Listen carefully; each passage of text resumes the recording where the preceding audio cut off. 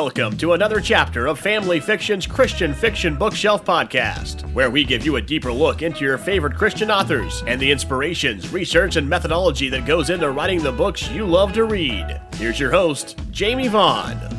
Hi, everyone. I'm Jamie Vaughn with Family Fiction's Christian Fiction Bookshelf Podcast. Today's Christian Fiction Bookshelf Podcast is brought to you by Bethany House Publishers, a division of Baker Publishing Group. Today's guest is Jody Headland, who wrote the newest novel called Falling for the Cowgirl. Hi, Jody. How are you? Hi, great. Thank you for having me today. Absolutely. So I want to hear about this story. Can you tell us a little bit about it without giving too much away? Yes. Well, this story is a series. It's the fourth book, and they're all standalone. So if readers have not jumped into this series, they are definitely can read this one by itself. Okay. But this book is about a family saga of 5 siblings who are struggling to survive in the high country of Colorado. Mm-hmm. And this is Ivy McQuaid, who is the youngest child in this family and the only girl. And so in this story, she gets her happily ever after. And readers who've read the previous books have already gotten a glimpse of this feisty and precocious Ivy in her younger years. But Falling for the Cowgirl, now Ivy's all grown up and she's searching for a place where she belongs and can finally call home. So what drew you to the rancher's life to make you want to write a series around that? I actually spent part of my childhood in Colorado and lived there for a little while as my husband was in graduate school as well. So Colorado has held a very special place in my heart.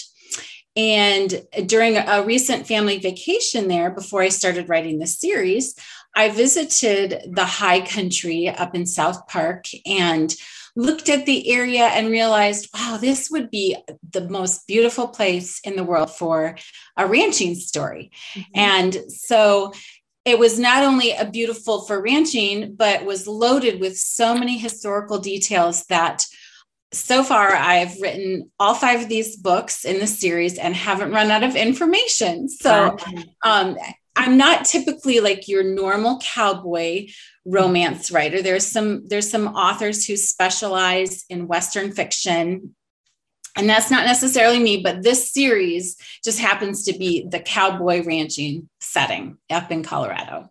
So what was the inspiration for the family throughout this book, the book series?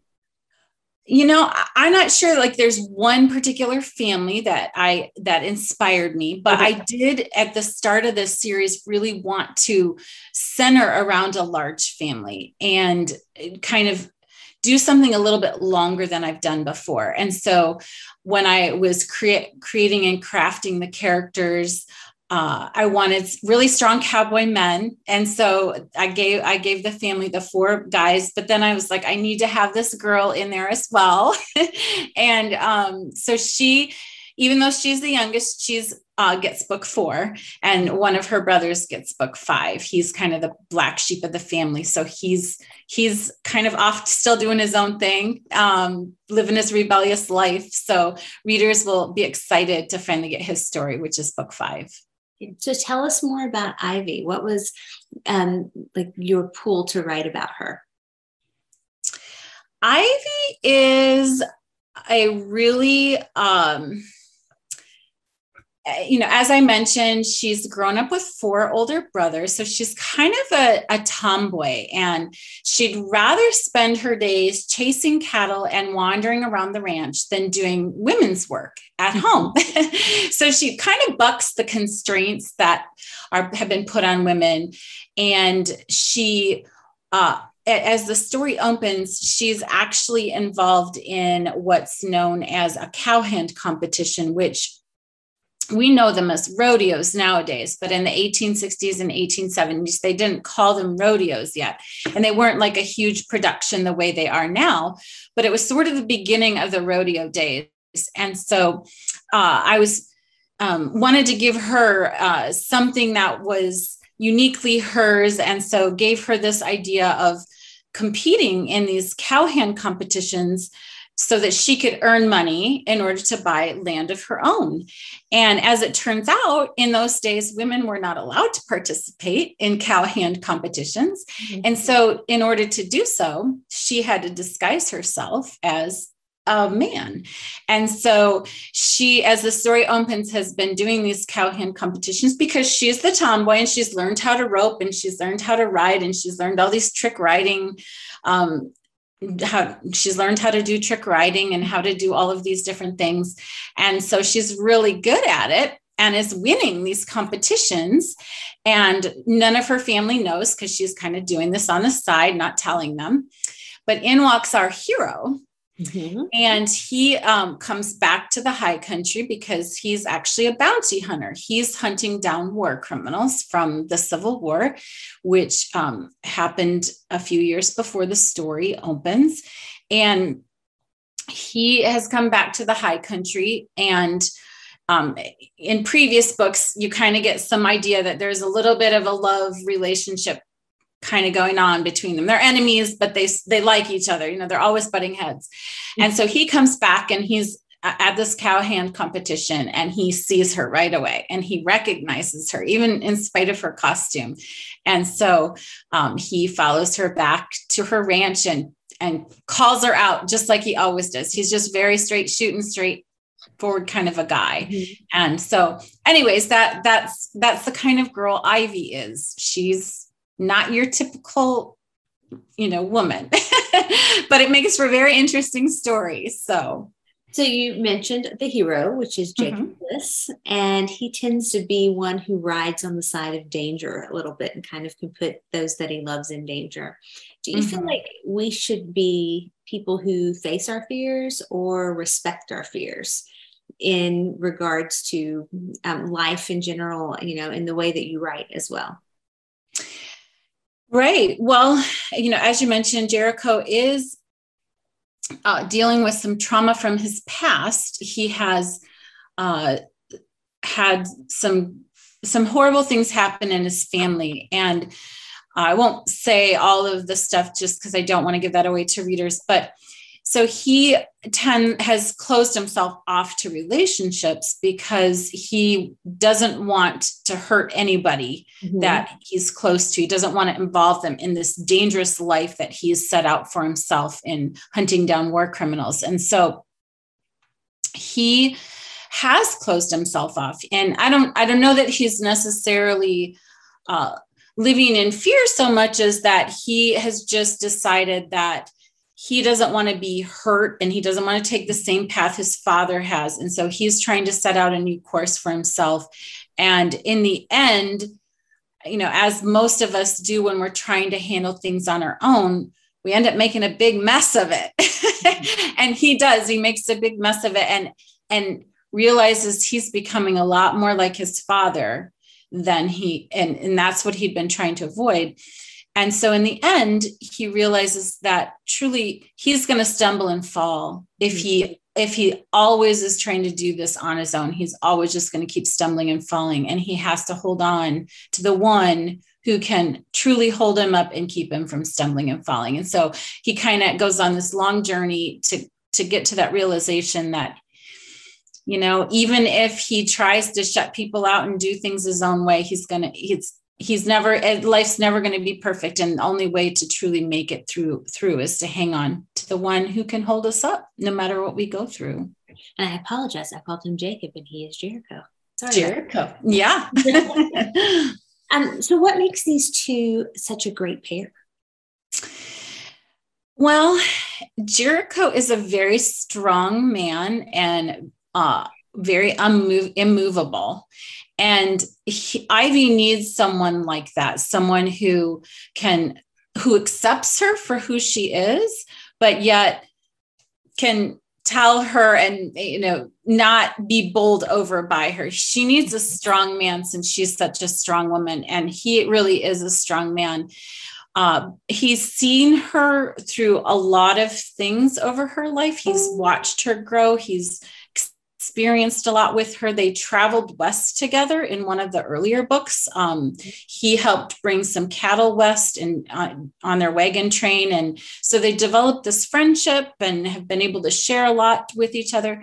So I think that ultimately, she's always had this crush on him. And he's always seen her as a little sister-like figure, and actually made sort of a promise to Ivy's brother, who's the next in age, that black sheep that I was telling you about. He made a promise to that brother that he would not go after Ivy, that he would cherish her and look at her as a sister and protect her. So he had always had this view of Ivy, that she's a young girl, that she's a sister. And Ivy's always been bothered by that. She doesn't want to be seen as a sister and a young girl. And so now as the story unfolds and he's back and she's finally an adult, she doesn't want him to see her that way anymore. But he's trying to keep people out of his life. So there's a lot of tension going on. So what really and truly sets this book apart from the rest in the series? Well, I would say that this book centers around, obviously the other books have all been about the men in the family. And so this story tends to focus more on a woman coming of age and trying to find her place in the world, in a man's world. And some of my other heroines in other books have also kind of struggled through those issues, but this is more central in this story, that she has been shut out of the cowhand competitions. She's been shut out from buying land. She's not treated the same way the men are. And so she's struggling through all of this stuff. So it's really a story about her coming out from underneath the shadows of all of the men in her life and learning to stand strong on her own 2 feet. And don't we all need to do that? We're all trying to make it in a man's world. Right. Not that there's anything wrong with men at all. No. When I'm talking to friends, they're like, we have to fight that. And you're like, no. We're all in this together. So just finding your place in that world. So when the reader finishes this book and they get to that last period in the last chapter and they close it, what do you hope that they take away from it? Well, again, I hope that with this story that